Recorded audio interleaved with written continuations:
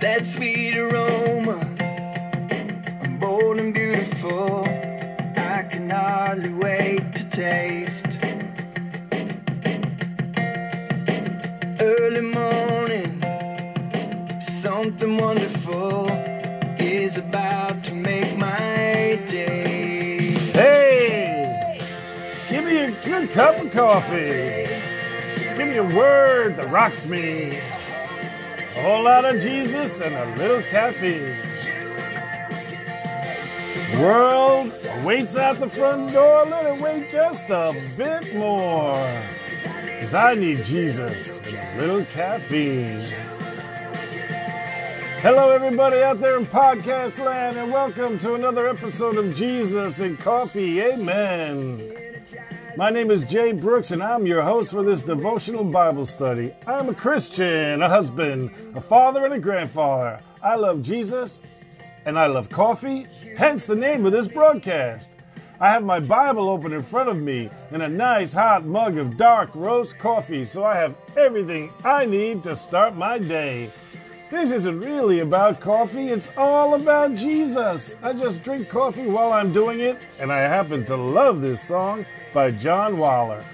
My wife and I met him in August of 2017 at a free concert he gave in a church here in New England. We had a nice conversation, and he wasn't trying to get rid of us. He was genuinely interested in getting to know us a little bit. Check out his music.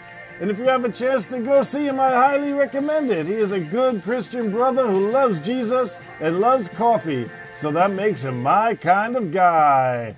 So let's get things started, shall we? Today I will be reading once again from the ESV. I'm going to read John chapter 20, verses 3 through 13. Let's pray and get into the Word. Almighty God, we come to you in the name of Jesus, and we ask you to open our eyes that we may behold wonderful things from your Word. Change us with your word because we desperately need to be changed. Speak to us through your word because we desperately need to hear your voice, and reveal yourself to us from your word because we desperately need to know you. Amen. So Peter went out with the other disciple, and they were going toward the tomb. Both of them were running together, but the other disciple outran Peter and reached the tomb first. And stooping to look in, he saw the linen cloths lying there, but he did not go in. Then Simon Peter came, following him, and went into the tomb. He saw the linen cloths lying there, and the face cloth, which had been on Jesus' head, not lying with the linen cloths, but folded up in a place by itself. Then the other disciple, who had reached the tomb first, also went in, and he saw and believed.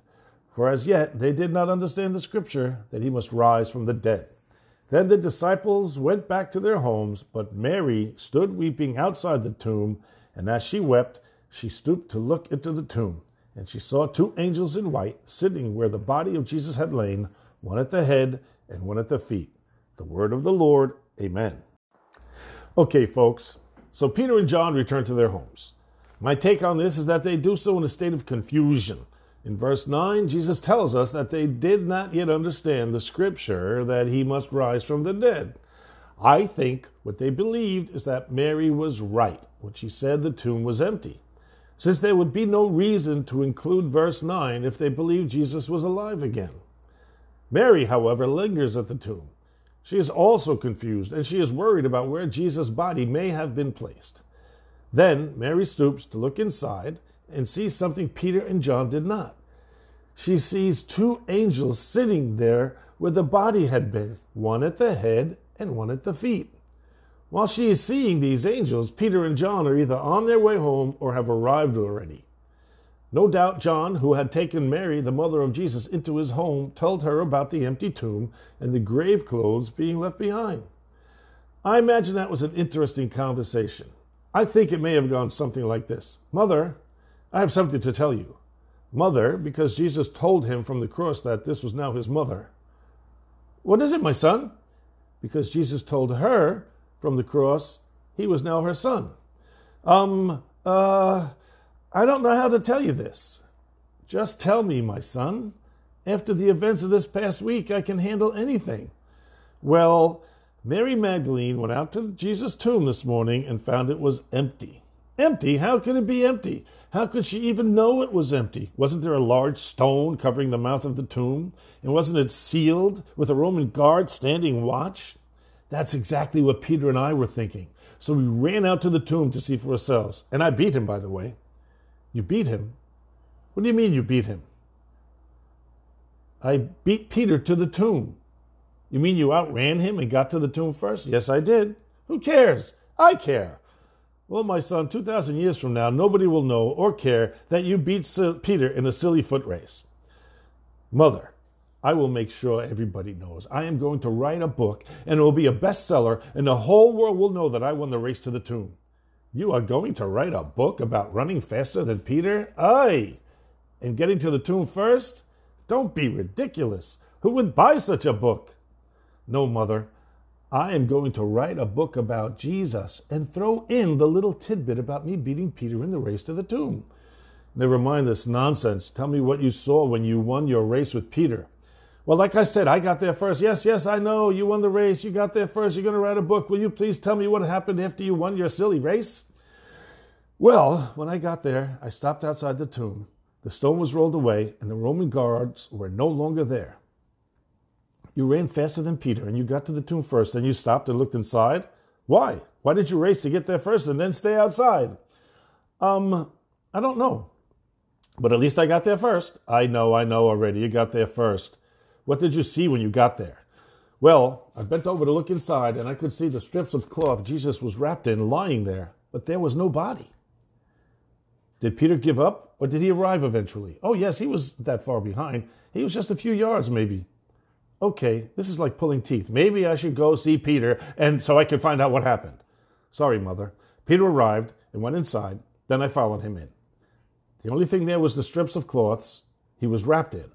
What I found curious is the face cloth was not lying with them. It was neatly folded in a place by itself. Praise God!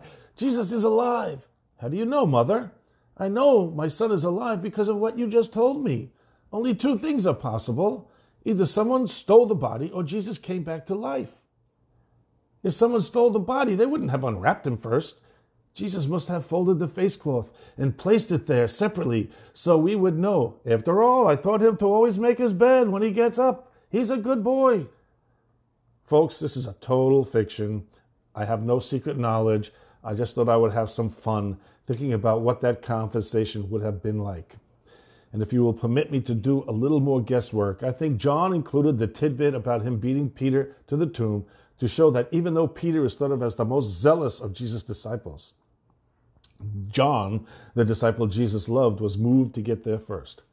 His love for Jesus put a drive in him to find out what Mary was talking about as soon as humanly possible. I like to speculate. I enjoy trying to figure out what may have happened. I don't base my theology on speculation. However, I find it sometimes helps me in my devotion. Jesus, Mary, and all the others were in fact human. That means sometimes they did things that we do. The fictitious conversation I included in today's podcast helped me to remember the humanity of the people we are reading about. I hope you enjoyed it. And once again, I thank you for listening to Jesus and Coffee. Amen. And may God richly bless you.